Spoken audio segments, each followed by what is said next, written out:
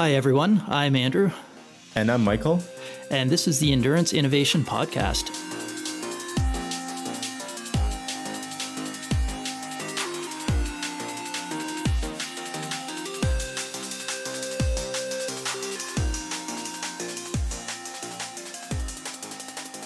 Hey everyone, and welcome back to Endurance Innovation. Joining us today is Marco Altini, the founder of HRV for Training, an app and really a fairly in-depth platform for measuring and monitoring HRV, which stands for heart rate variability. So before we launch into the nerdy guts of the question that Andrew and I love so much, I'm going to, first of all... we'll get there. We will get there. First, I'm going to welcome Marco to the show. Thank you very much for spending some time with us today. Thank you. Thank you for having me.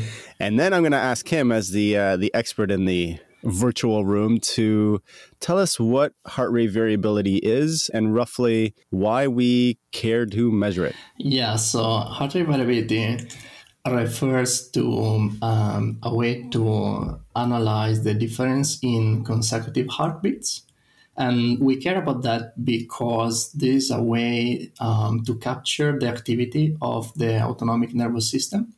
So in particular, the autonomic nervous system has two branches, the sympathetic and the parasympathetic. And these two branches are continuously working to maintain a state of balance, which is called homeostasis, and is necessary, let's say, to perform optimally physically. So the branch that is of interest, in particular when we talk about heart rate variability, is the parasympathetic one, which is the one associated to rest and recovery functions.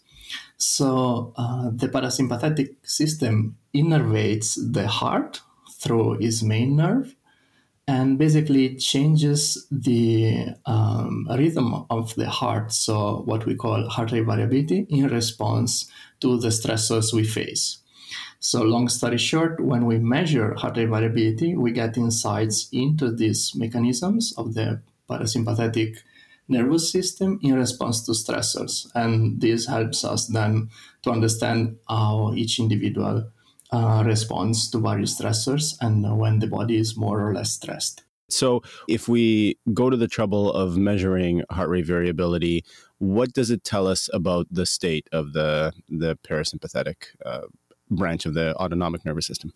So basically, the interesting bit here is that we respond to stressors regardless of where they come from. So training or anything else like work-related stress. Okay. In the same way. So for the body, it does not really matter where the stressor comes from. And then you can capture it that way. And that's relevant because, there is only so much stress you can handle. And then there is always the risk to end up in a situation of chronic stress, which is obviously detrimental to both performance, but also just health. And therefore, by measuring heart rate variability, and in particular, looking at how things change over time with respect to our own historical data, we can figure out periods in which we are more stressed and then implement changes, for example, try to give priority to recovery measures in these situations. So my coach has often mentioned to me that it doesn't really matter what the source of stress is, but it has a very similar impact on you. So whether it's work stress or stress at home or training stress, it all impacts you in the same way. So that's kind of what I'm hearing from you as well. Yeah, exactly. That I would say that's also what you can, capture with these metrics, which I think, some people say that is a sort of a shortcoming of the measurement. It's like when you look at heart rate during exercise and you would think, but it's influenced by temperature and humidity and all of those factors. But that's exactly why it is useful in my view, right? Because still it affects your ability to perform a certain workout or to handle additional stress. So it's a sort of an overall marker that allows you to capture how you're responding to the various stressors that affect your life. As I do not think you can consider an athlete or a person in general as, some isolated system which responds to only training input, but there is always a variety of factors that have an effect. I think those people are just the professional athletes who have no other outside sources of stress. They can focus on it. But I think most people who are listening are probably they've got multiple sources that they have to worry about, whether it's a new baby or something like that, or a big project at work. So that's a really good explanation. And before we get all the hate mail from professional athletes about how telling them that they have no sources of stress other than training. Oh, it's an easy life for sure. Yeah. I'm just kidding, obviously. What I really love about it is that in the endurance training and coaching world, we're always trying to capture and measure quantifiable elements of our training, and with devices like heart rate monitors and power meters and accurate GPS watches, I think the industry has come a long way in being good at measuring training stress. We can argue the utility of the common metrics like TSS, the peaks where training stress score, whether or not how accurate that is, we can debate that all day long. But it is some kind of quantitative metric. But before heart rate variability, I was unaware of any kind of quantitative means for assessing non-training stress. And that's what I think the promise of the technology and the approach that HRV offers. That's what's really exciting for me. Now, of course, just like all things, it's not sometimes as straightforward as it sounds. So I think this is a good spot to start peppering Marco with questions that Andrew and I prepared about what are some of the things that influence heart rate variability and where a little bit of thought and context is really important. Yeah, exactly. So I think, well, first of all, I certainly agree with you on, all the progress that is being made in quantifying training.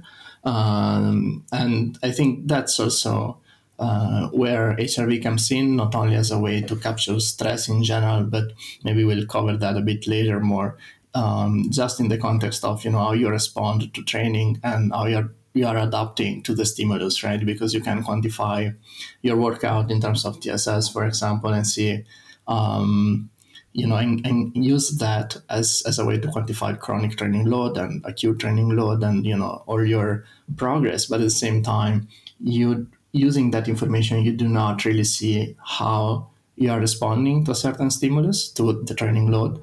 And that's where, these metrics come in, because to the same load, you could respond, positively or negatively, depending on different situations. Or, when you have new stimulus, then it could be more challenging to the body and still have the same TSS, to your point, which, these metrics are useful, but also have some limitations. And then I think it's a good way to use HRV is just to use it as a way to capture these responses. And coming back to your question, I think since we basically measure the activity of the autonomic nervous system, pretty much anything affects it. So certainly sleep quality is a good starting point. Alcohol for sure, work stress, travel, and I think it's difficult to pinpoint different parameters which have a stronger or weaker impact, also because it's very individual. And I would say that even at the individual level, it can change. For example, if you think about travel, you could have a trip that is stressful and, you have meetings all day and you don't have any time for yourself or to rest. Or you could have, a trip that is actually the exact opposite, that you take just to, rest and take some time for yourself. So if you look at from, an external point of view, you do not maybe see differences because it's just someone doing a trip. But then if you actually know the context and everything that has been happening, then you can interpret this data better. That's why, most of the work we do is really trying to help people to make sense of their own data more than to try to find some generalizable principle that apply to everyone, because I think it's very person specific. I think it's a fantastic point. The part I like about it is how you're not focusing so much on this is the value of heart rate variability, but looking at the long-term trends.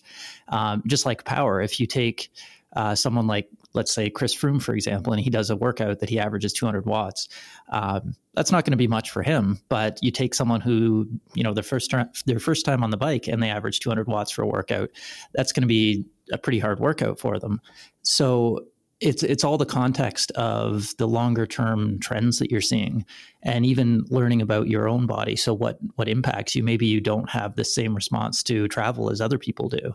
So you can kind of cater your own training load around that knowledge, and you learn yourself better, and you learn how to just keep yourself in better health, I guess. So I think it's fantastic the way you've wrapped it all up into a full platform for data analysis, rather than just here's the measurement, off you go.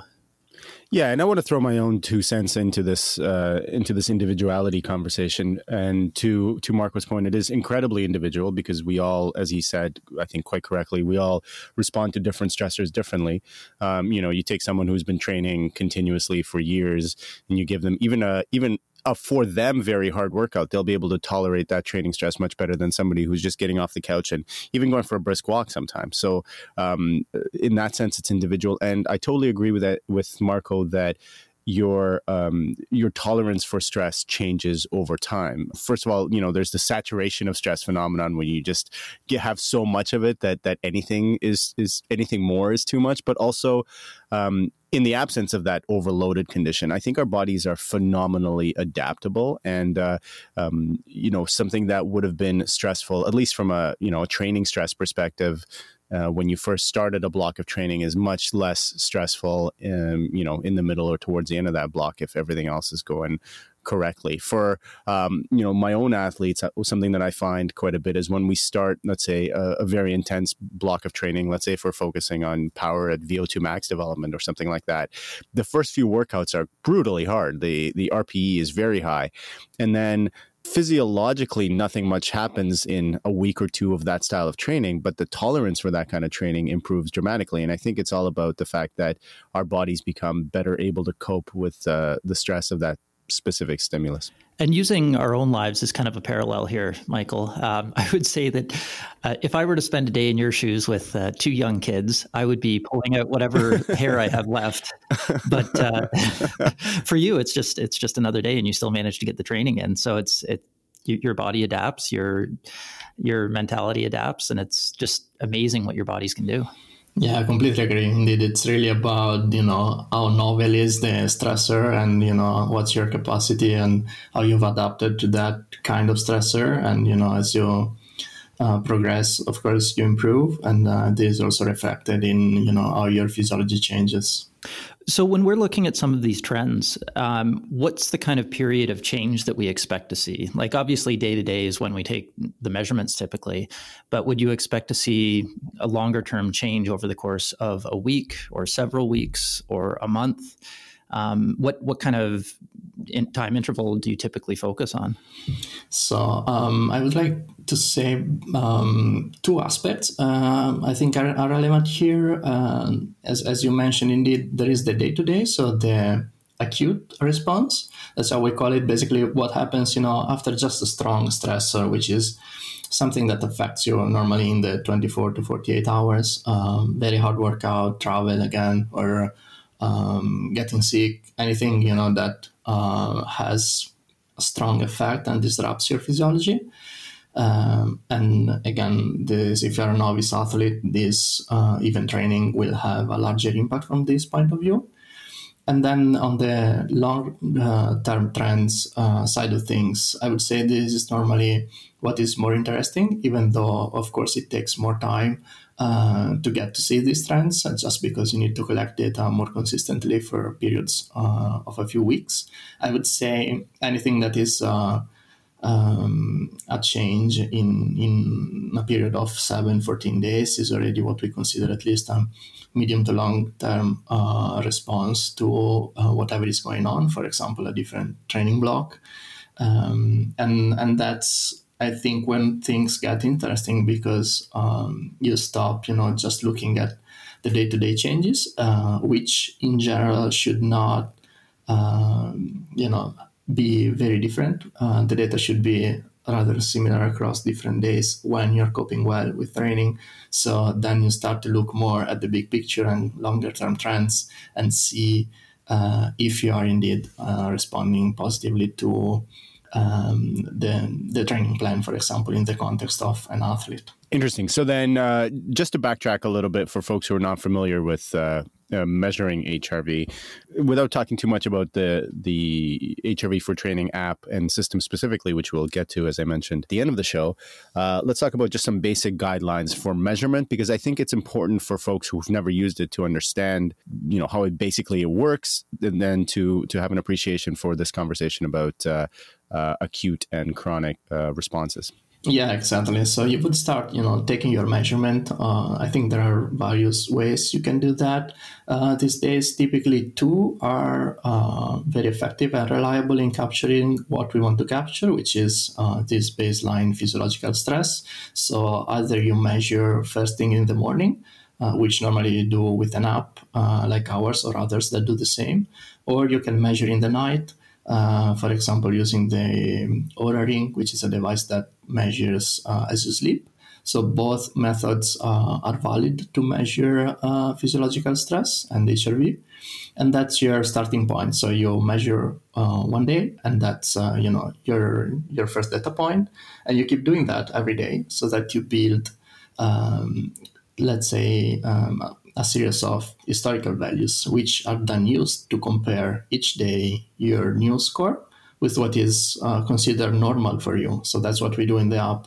We establish what is, your normal variation in physiology, because there are always changes one day to the other. And, a score could be a bit higher or a bit lower. It does not mean anything necessarily. It could be simply a normal variation.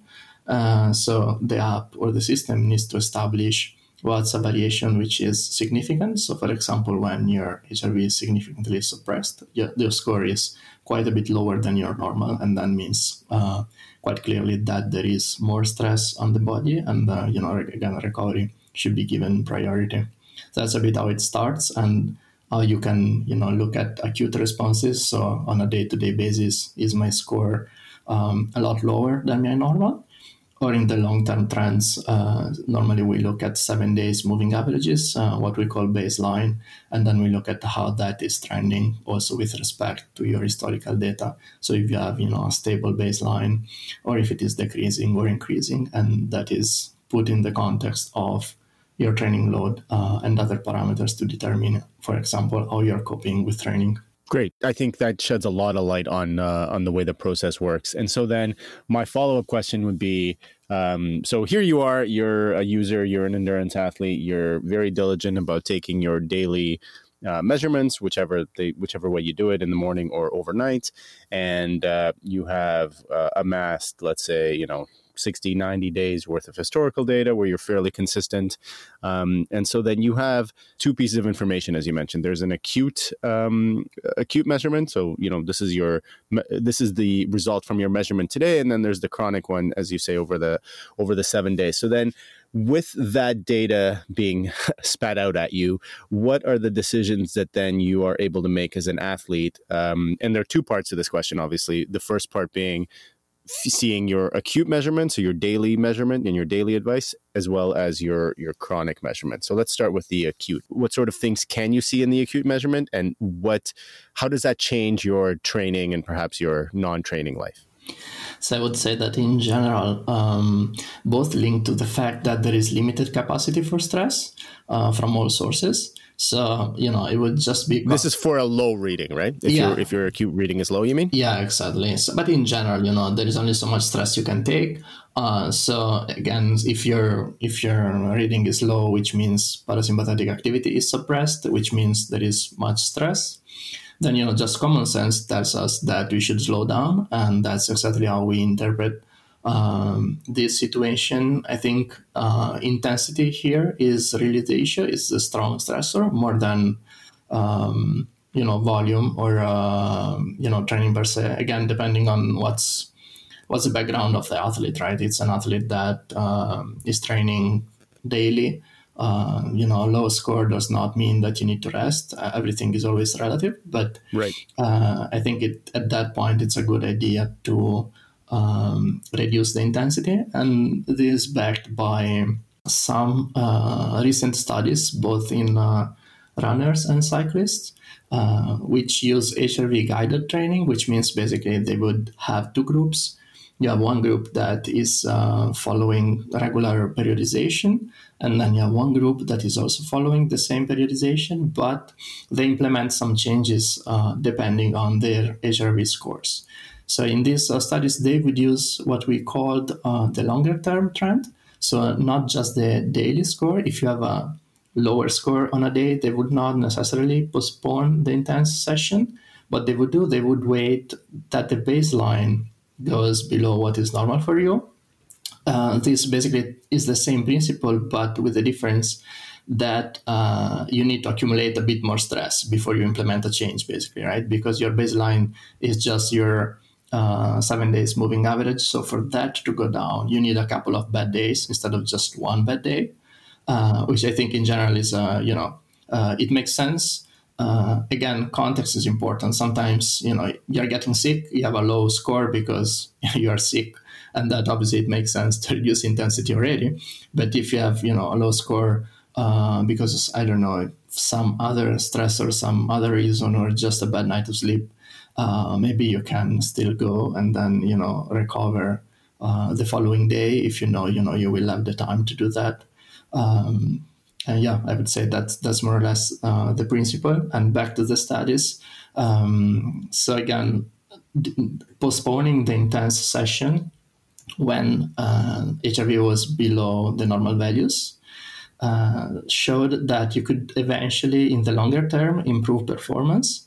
I think there is also an important point is that, sometimes people measure HRV and they think that the value you should improve is your HRV, sort of something to optimize in the long term, like you would, try to increase your FTP or your VO2 max or any other, training related parameter. But really HRV is about feedback and this continuous feedback loop that allows you to make adjustments so that what you improve is performance or health in general, not necessarily your HRV score. And this is exactly what it was shown in these studies. So the group that eventually did less intense trainings because they did not stress the body when it was already stressed, showed improved performance, which I think tells us something about the fact that not only, you need a good plan, but you need also timing is important, let's say. So when you apply the stressor matters.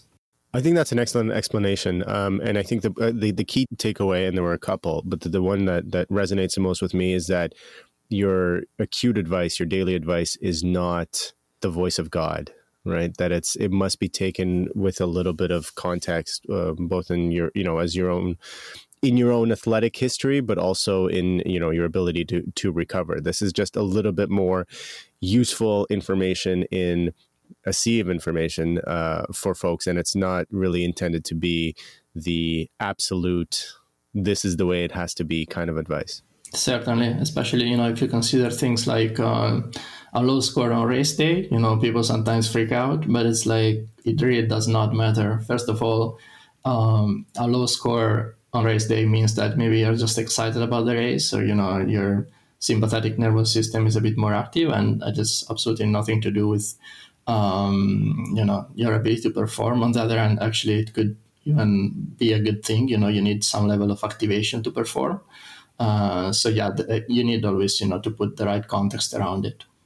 So one of the things we focused on is having a low score, but there have been a couple times where I've used the app and it returns a high score and says, you may want to consider limiting your intensity today. So what would be the cause of a high HRV value, and why would you want to use that as something, or why would you use that as a guideline to limit your intensity? That was me today. The app spat out an abnormally high score, which doesn't usually happen, but it's always, I actually had that question for Marco as well. That's a great one. Yeah, indeed. That's a good question. So I think the way we see it is that when it comes to physiology, really what we should aim for is a stable condition. What we say, normal is good. And then if you're outside of your normal, something is going on. So then, lower scores clearly associated to higher stress. Higher scores definitely is a more rare situation. It should not happen as much. And it is less clear, physiologically speaking, why that is the case.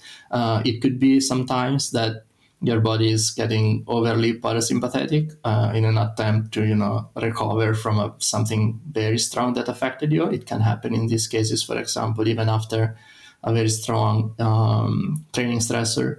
And then, still that tells you that something is happening that is outside of what is the normal condition for you.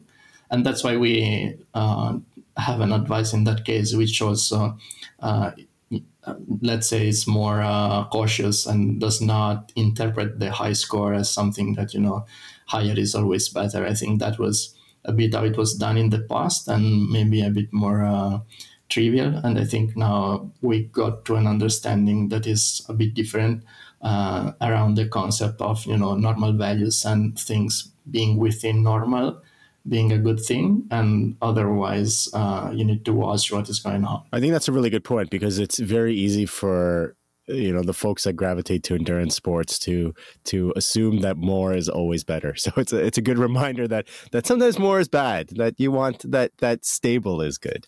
Yeah, exactly.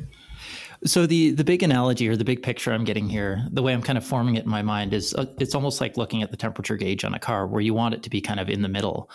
And, if you're towing a trailer up the hill, if you're working too hard on your training, your temperature is going to go up, which means, your engine could blow up. And likewise, on a cold day where the temperature doesn't reach the right range, you want to be careful with that as well. So it's really the long-term trends, not the quick accelerations that you see on the temperature gauge. Yeah, no, it's a great analogy. So then let's, Marco, I'd like to talk about trends. So we've talked a little bit about the daily results that you get from the program or the app. But what about trends? What sort of information can you tease out from trends, and how can you use that information to guide your training? Okay, so let's talk about the two most important ones. One is just your baseline HRV, so 7 days moving average, and then maybe the coefficient of variation, which is another important parameter. So the easiest one to understand is certainly the baseline, so how things are trending recently. I think here, we measure HRV because it shows us how we respond to stress. And obviously training is a big stressor, but then we need to understand also that when you have increased training, you do not necessarily expect your HRV to go down.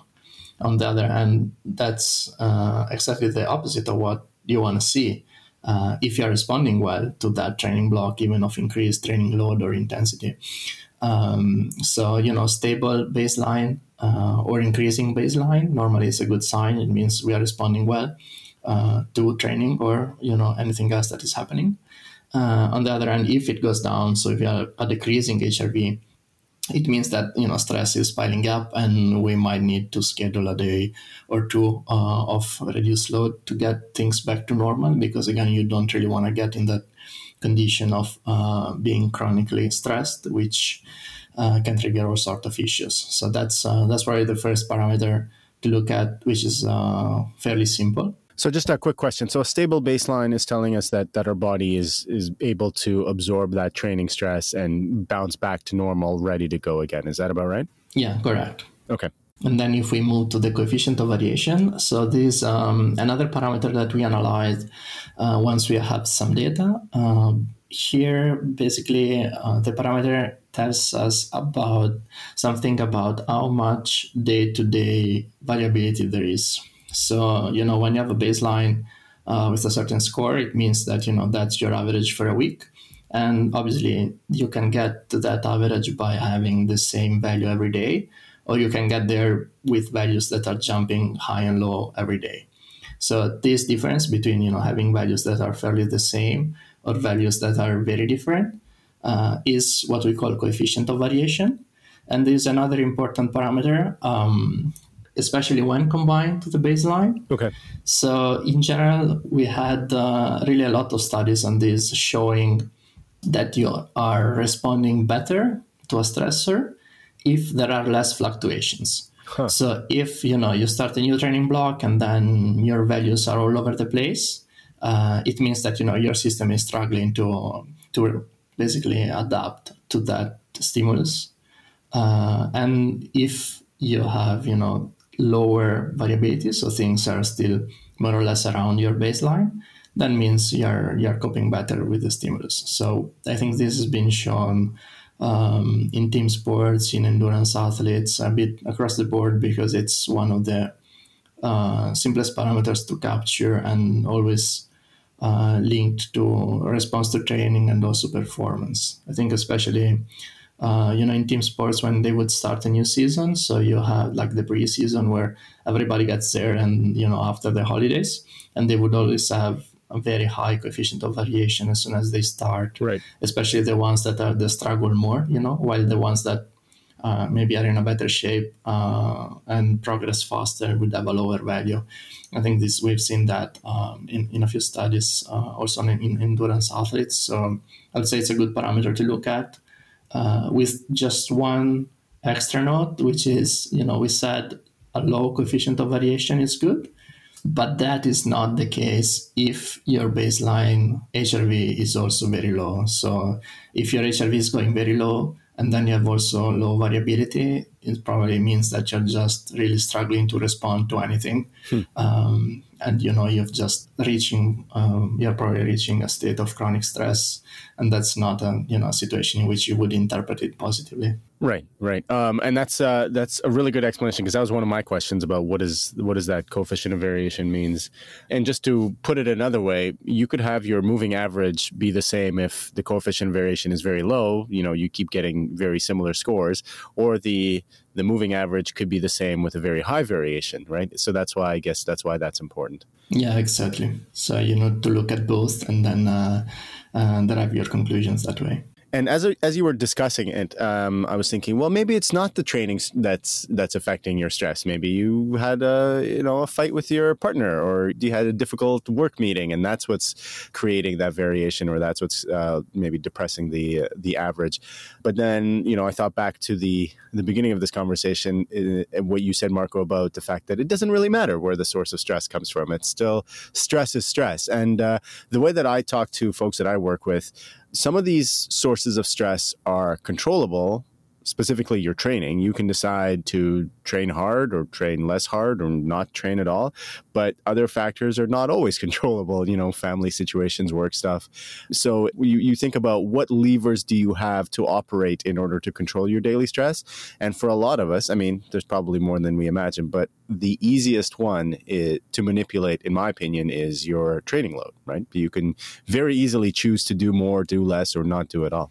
Yeah, exactly. I think, especially maybe going back to the travel example, you're out at some event and the schedule is really busy and you're stressed, and, going out and doing intervals there probably is not, the great idea if your data already shows that. So yeah, training is always, the parameter that you can easily adjust if you have, I would say, the mental flexibility. Sometimes it's seems like it's impossible to do that, but yeah, you do have the possibility to do it. Yeah, Training Peaks tells you to do VO2 max intervals. You better friggin' do VO2 max intervals. I think sometimes people then are afraid that they are missing that session and it's going to compromise everything. But what we learned from the studies I was mentioning before is actually that if at the end of the study, this group that was postponing the hard sessions, they actually had less cumulative high intensity training, and they performed better. So it tells us something about, again, timing matters, and you cannot just stress the body if you're not ready to take that stimulus, because then you will not have the positive adaptation either. So let me ask you a follow-up question about the studies and this approach, Marco. Could you then use your coefficient variation and your 7-day trend to then keep working, keep building, increasing volume or intensity until you start to see a decline, and then take your rest period, or were the studies or your experience support a more structured 3-to-1 traditional work recovery periodization scheme? Yeah, I would certainly say the more structured way. It's actually a really good question, because it comes up often. Sometimes people start using these tools, and you could start thinking, okay, then I just go hard until I'm basically below normal or my HRV is suppressed, and then I take rest and I let it guide completely what I do. And I think that's definitely a recipe for disaster. So you should not just stress your body like that. Yeah. So you should always start smart with, periodization and a good training plan, scheduled recovery. And then if your HRV is great on a recovery day, even better. It means that you're just responding well. So still take that day off. Or that easy day, and then continue like that. And the way you then implement the changes is really when you're in a situation in which your HRV is suppressed, so there is more stress, then you can scale down the intensity of the session, or switch it with what you had planned tomorrow, things like that, but always starting with a training plan, I would say. So it's not an excuse to do more. It's if anything, it's a signal to put on the brakes. Yeah, exactly. It's the way I use it is always, to keep yourself honest and do a bit less. I think people do not really have trouble doing more, especially, triathletes and endurance athletes are really motivated individuals. So it's really more about trying to get them to listen a bit more to what their body is telling them. I guess for me, the big thing is if you push too hard, you're risking injury or you're risking sickness, which could put you out for weeks instead of just missing one workout. So that would really be the one that impacts you rather than that one missed interval session that the Training Peaks tells you to do. Yeah, exactly. It's really about the long-term plan. So one other question I have before we move on to maybe some of the other specifics, but we've talked a lot about measuring HRV at rest. Is there a meaning to heart rate variability when you're exercising? Like if your heart rate is 85% of your maximum or 90% of your maximum, will you have a measurable variability at that point, or is your heart just kind of banging out as much blood as it can? Yeah, exactly. I would say that, what we can measure is really parasympathetic activity, and there wouldn't be basically any going on when your heart rate is that high. And I think also we need to look really at the big picture and at practical tools. And I think during exercise, from this point of view, heart rate is already extremely good, to measure internal load and what's going on. So that's the only parameter I would look at in terms of, physiological data that can be practically acquired while you're doing a session, while HRV is really more sensitive than heart rate only when we look at resting measurements. We actually did some research on this to try to determine what's the difference. HRV is a bit more complex to measure. So, of course, you need to have a valid reason to use that instead of just resting heart rate. That is more or less what was done before a few years back. So what we could see in response to various stressors, training, for example, of different intensities, is that you have these day-to-day changes in HRV, which are in the order of 5-10% reductions that you see consistently across many individuals. While in heart rate, you would see changes that are maybe between 0 and 1%. So, much smaller differences, so heart rate less sensitive in that context, which is why with HRV you can get a bit of a better picture of what's going on. But again, at rest and for these resting measurements of baseline physiology, while doing exercise, I would really focus mostly on heart rate. Building on Andrew's question, I know there are a few devices and companies, specifically Garmin, using First Beats, I believe, technology, giving you what they call a body battery, which I imagine is just a live HRV all day long measurement using their wrist optical heart rate sensors. What is your take on the, first of all, on the accuracy of this approach, but also on the utility of the information that it provides? And again, I'm only guessing that what they're measuring is heart rate variability when they tell you your stress and your body battery. Have you looked into it? Yeah, I think, So I think they're also measuring HRV that way. I think so. There are two aspects here. One is, I would say, unrelated to First Beat, which is just using optical measurements for for HRV, which I think is really challenging during the day or during any activity, just because, these measurements are really affected by motion artifacts. So, you move your wrist and the data is quite poor. I think we can see that also when even just looking at heart rate, right? Heart rate is much easier to measure and you can filter, I believe, the signal. And still, if we just use wrist-based devices, sometimes they work, sometimes they don't. HRV is more complex, even more prone to artifacts. As a matter of fact, a few devices now have a dual mode, like I think this Kosh Rhythm 24 armband. So it's used for heart rate during exercise, but then you can use it for your measurements, but you have to tell the sensor, now you're in HRV mode. So we have this different modality, and you can only measure at rest, because as soon as you move, the data is full of artifacts. So I think that's a challenge in general for anything that is optical measurements while you're not steady and, just sitting still. Or during the night, during the night also is a good moment because you're not moving. So that's one. But let's say that you can capture it correctly using, an ECG or a very good optical measurement. Then what they would do, I think, is still indeed to use some sort of deviation from your baseline, but, at a, let's say, higher resolution scale. So instead of, doing day-to-day, also during the day, you could do that and see, how much time you are in a more stressful situation. I would say, in principle, why not?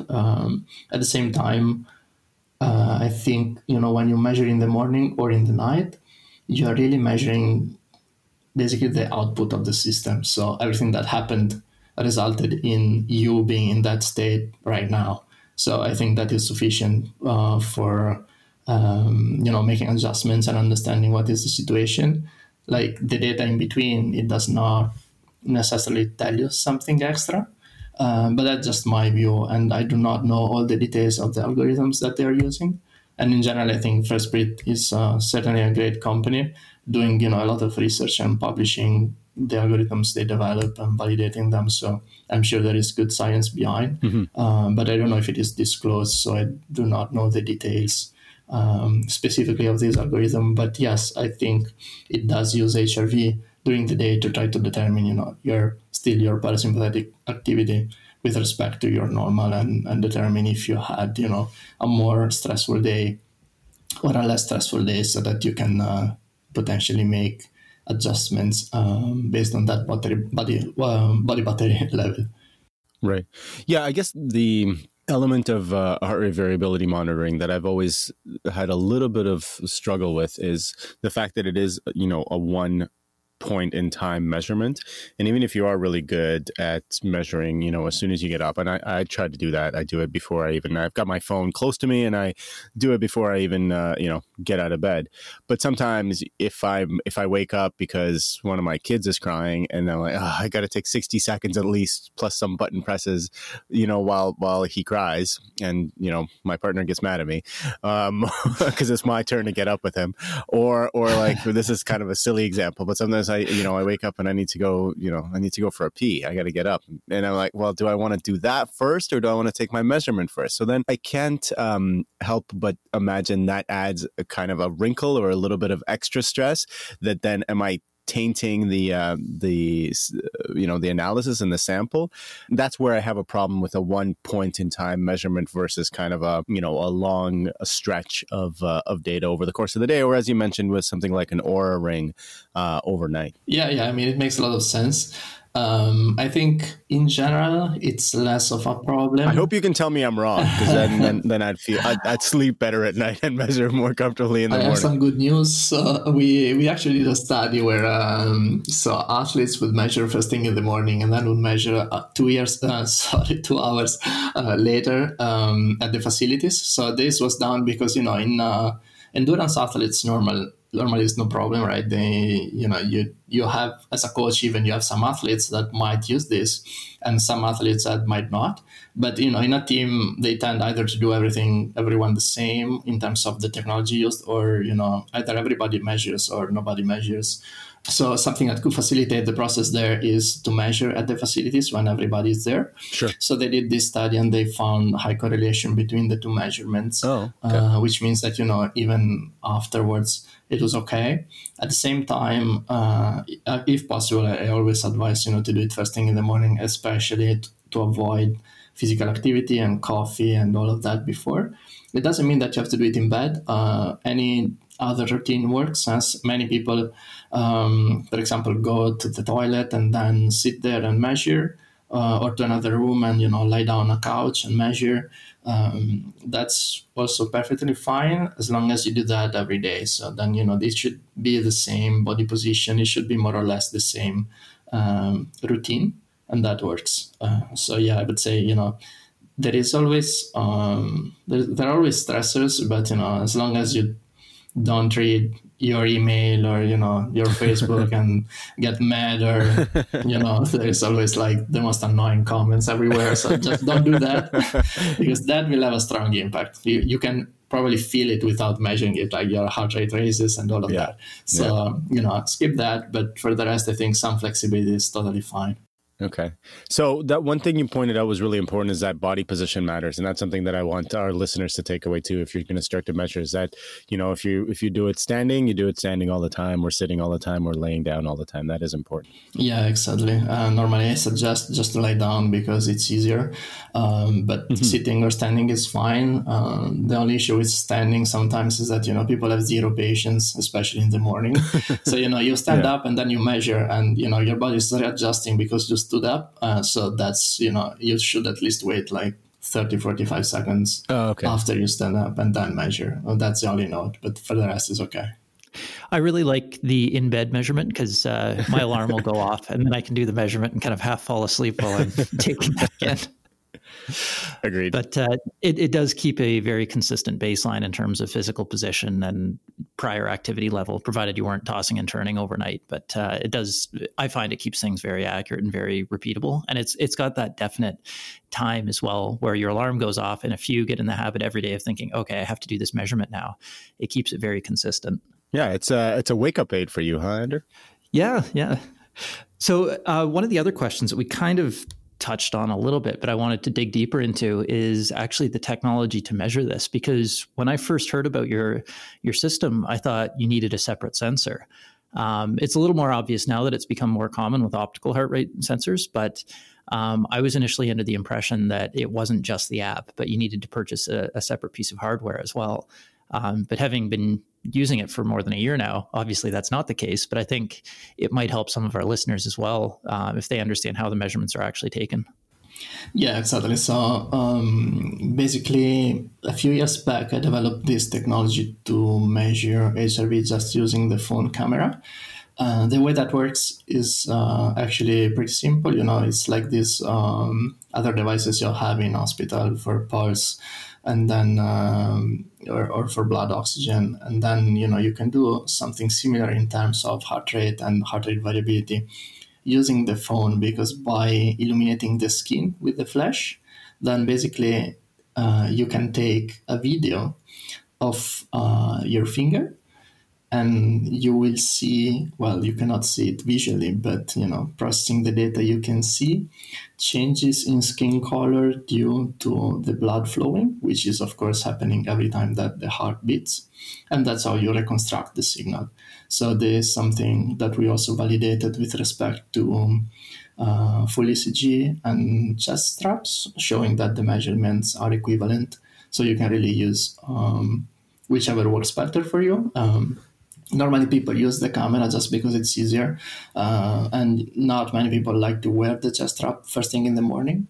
But I've also heard from others that maybe they feel more comfortable using the strap, and because maybe they don't want to, stay with the hand on the phone and make sure that everything is steady and so on. But normally with a few measurements, it's, it gets pretty simple. And yeah, that's the measurement we recommend using. Yeah, I think it's so interesting that you can leverage technology that everyone literally has at their fingertips most of the time, and you can just through technology you can facilitate these measurements very easily.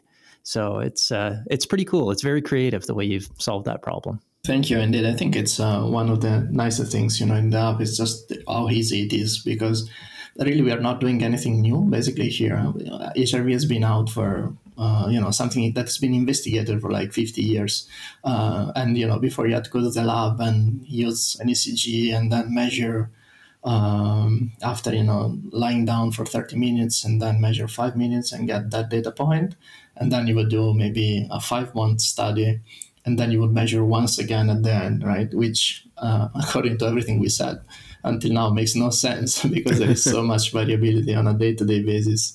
But the fact that now it's much easier is making the whole process much more easier for people. Also, in the context of finally making good use of the data and making changes and adjustments, and also the research actually is improving, because you finally have data points every day. So we had some studies in the past with conflicting results just because of how the data was collected, and I think now we are getting a more consistent picture also because of how easy it is to integrate this in a study.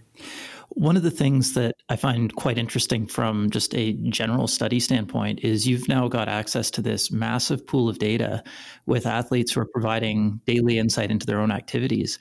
And this, like the idea of big data, it's something that Google's latched onto, but so many other companies have understood the utility of this. And once you have access to it, it makes some of these smaller studies irrelevant anymore, because now you've got a data set that is 10 or 100 times larger than any previous study ever had access to. So understanding these trends and how it can affect the larger population is becoming easier than ever.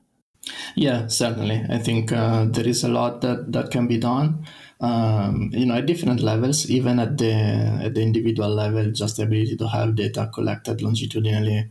There was a study published this year on the effect of different phases of the menstrual cycle on HRV, and most studies before had shown a reduction, but some an increase. And it was always, again, like one measurement and then one measurement like weeks after, right?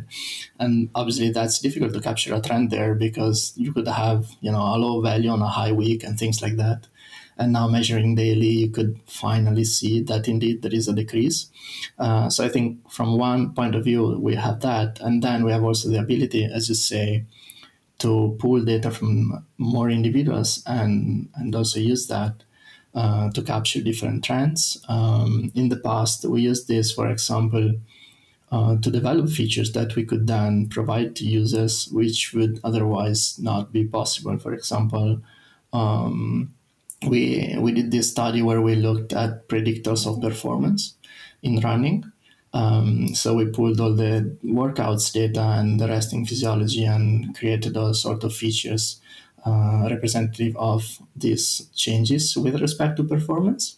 And then we built a model which could predict performance over 10K, which we then turned into what you could call a lactate threshold sort of intensity for a runner, and then put that in the app. So I think it provides new ways also to develop features, not only avoiding collecting data in the lab, but also collecting data that you would just not possibly be able to collect in the lab. And it is actually more representative of real life, because that is where it is collected. So yeah, definitely more room there. Just a note that, of course, this happens only for the users that allowed us to look at their data when signing up with the app, because, of course, there are restrictions. Also, there's some collecting the data does not mean you can use it for research anymore unless you're authorized. Cool. So we've been talking a little bit about different elements of the app that Marco designed and founded.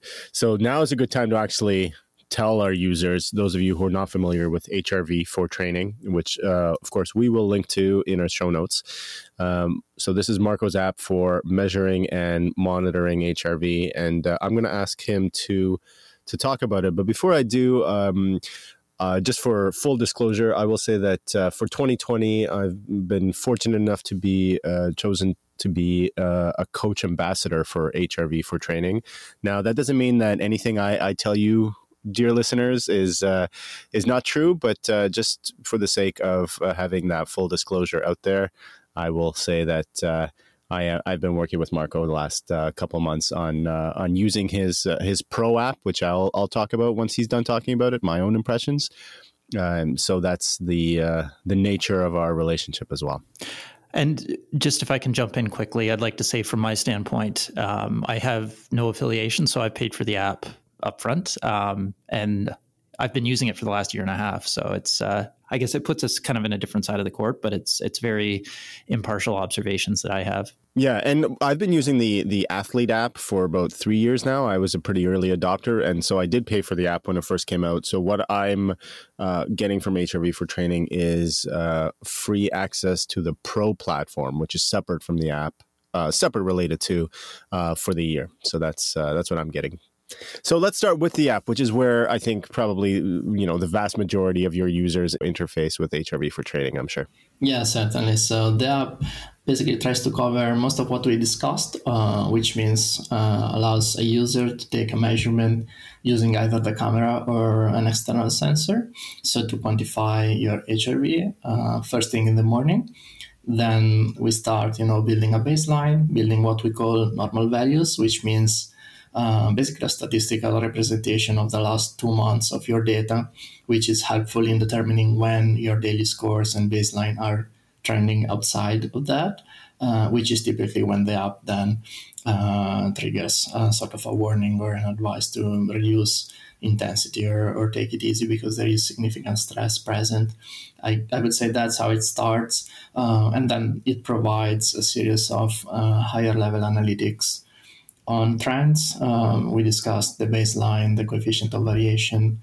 So we look at those and report those and also combine them with training load information so that the app actually does the math for you. So the trends we discussed, increasing or decreasing baseline and coefficient of variation, are already combined in the app to determine how you are coping with training in a certain period, and that is also reported back to you so that you can also see longer term trends and not only the day-to-day advice based on the daily score. And then we have a series of analytics based on training data, the lactate threshold I was just talking about, VO2 max, training load, readiness, injury risk. I would say all sorts of things that you can get if you link the app to Training Peaks or Strava. Training polarization as well. I would say that's mostly it. So daily score, easy way to measure HRV, and a series of analytics on top of that, mostly for endurance athletes. But I would say all the HRV part is really unrelated even to training because it's just how you're responding to stress, wherever that comes from. Yeah, I'll echo what Marco said. It's not, this app is much more than just a means of measuring HRV. There is quite a lot of analysis and interpretation. And, if for those of you guys who have been following along with this conversation, even given that analysis and interpretation, there still has to be a lot of context derived from the users, the athletes' day-to-day life. But it is a very comprehensive set of tools and distilled information that you get at the end of a measurement, or at least once you have a certain baseline established. This is a good place then to talk quickly about the Pro platform, Marco, that you guys have. So this platform is designed to be used primarily for coaches or team leaders. So this is the platform that I've been using for the last couple of months as an ambassador. So I will share my impressions of it. But Marco, if you can spend a couple of minutes just talking about what it is, who it's for, and how it's different from the app itself. Yeah, sure. So I would say that indeed, speaking to your last point, it's what we build now with the Pro platform is really trying to help the individual have a comprehensive picture of what is going on. So it's really mostly about visualizations where you can clearly see how your physiology is trending, when it's within or outside your normal values, and then on the same page, look at your training load, how that is changing, as well as your subjective metrics. I think it's really important to try to look at the three of them at the same time. So in terms of the subjective metrics, we have all sorts of things that you can annotate after the measurement, and you see that which can help, contextualizing the data, and then, color coding the data by the daily advice, by sick days, by traveling days, all sorts of things that you can do in the platform, mainly to gather, contextual information and look at the big picture so that you can make the right adjustments to keep things in check, which means normally within normal.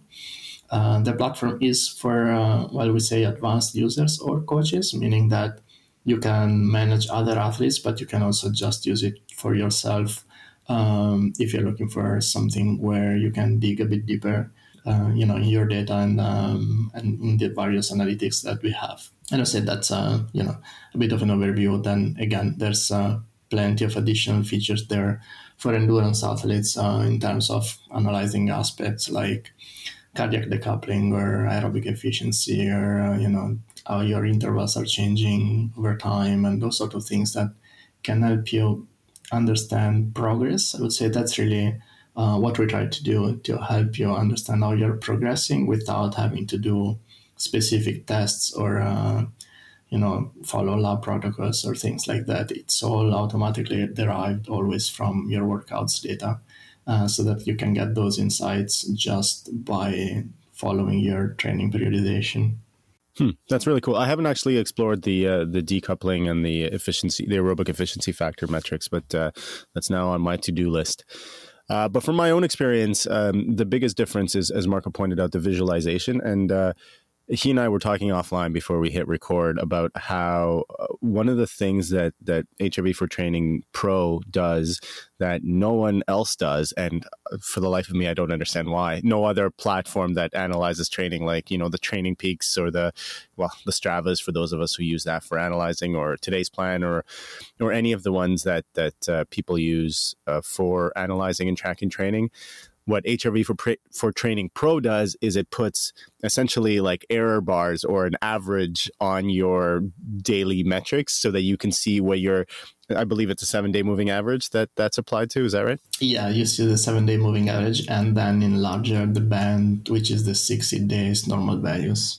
60 days normal values, right? So then you get a sense of, are you getting closer to one of the boundaries? And then you can also see the change in the 60-day normal value or 60-day average, which is really interesting to see, in a macro sense. If you look at, when you have a full year's worth of data, for instance, not that you absolutely need to, which way you're training and at what points in the season, how your different phases of your season, be it training or racing, affected your heart rate variability. It's really, really interesting visualization, and it's not something anyone else does. So I think that's, a feather in your cap for sure. And then the other analysis that Marco mentioned, which I find super useful, is that looking for correlations.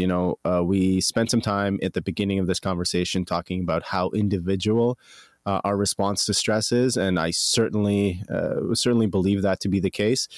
So for different people will have different responses to stresses, and using this platform, you can plot HRV on one graph and then look at, sleep quality, which is a huge one for me, always gets me, or travel or alcohol intake or any of those other subjective metrics that the app also captures. And then you can start making conclusions and saying, well, when I drink more than 2 beers, then my HRV is seriously depressed, which is also the case for me because I'm a teetotaler most of the time. I don't drink very much. So, you can then start to think about what do you need to prioritize in order to be able to perform the way you want to perform on any given day. If you have a big workout the next day, maybe stick to club soda on a Friday night out with your friends. If that's something that affects you significantly. For some people, it may be less of a factor. So understanding the underlying causes for changes in the global stress state of your body is something that this platform does, I think, incredibly well. And in my legitimately unbiased experience, I've stated my conflicts potentially, but legitimately unbiased experience, I don't see anybody else doing it the same way that you guys do. So kudos for that. All right, thanks. I'm glad to hear that you found it useful. I definitely really enjoyed this conversation. It was very interesting to talk about some of the possibilities using HRV and just to explore the technology a little bit. So we've talked about your app, Marco. Is there anything else that you want to mention specifically, whether it's social media or anything like that? Well, people can find me on my website, which is marcoaltini.com or hrvfortraining.com. I would say both of them have contacts, and I'm always happy to get back to you if you have any questions related to this work or would like to know more. You've also recently published or are in the process of publishing some guides that we'll link to that I've admittedly have yet to read, but they're also on my list of things to do. But I'll link to those because I imagine that's a really good place to start for people who want to know more. Yeah. I think that's really what we are trying to do now. I think it's quite clear that the technology is there, but I think the educational material is really important because we need to help people understand what is this and how you can use it effectively, and so that's where most of our efforts are right now. So thank you from me as well for coming on and spending this time to explain this technology, which I do really think sheds quite a bit more light on our state of training and is a useful add to any data-driven athlete or coach out there. Thank you. Andrew, anything to plug on your side? Nope, nothing exciting in my life right now. There's some stuff in the works. Let's just put it there. Okay, well, with that, everyone, thanks again for listening. As always, I'm going to ask you to rate and review us on iTunes or wherever it is that you get your podcasts. Also, if you have any questions, please do submit them to us.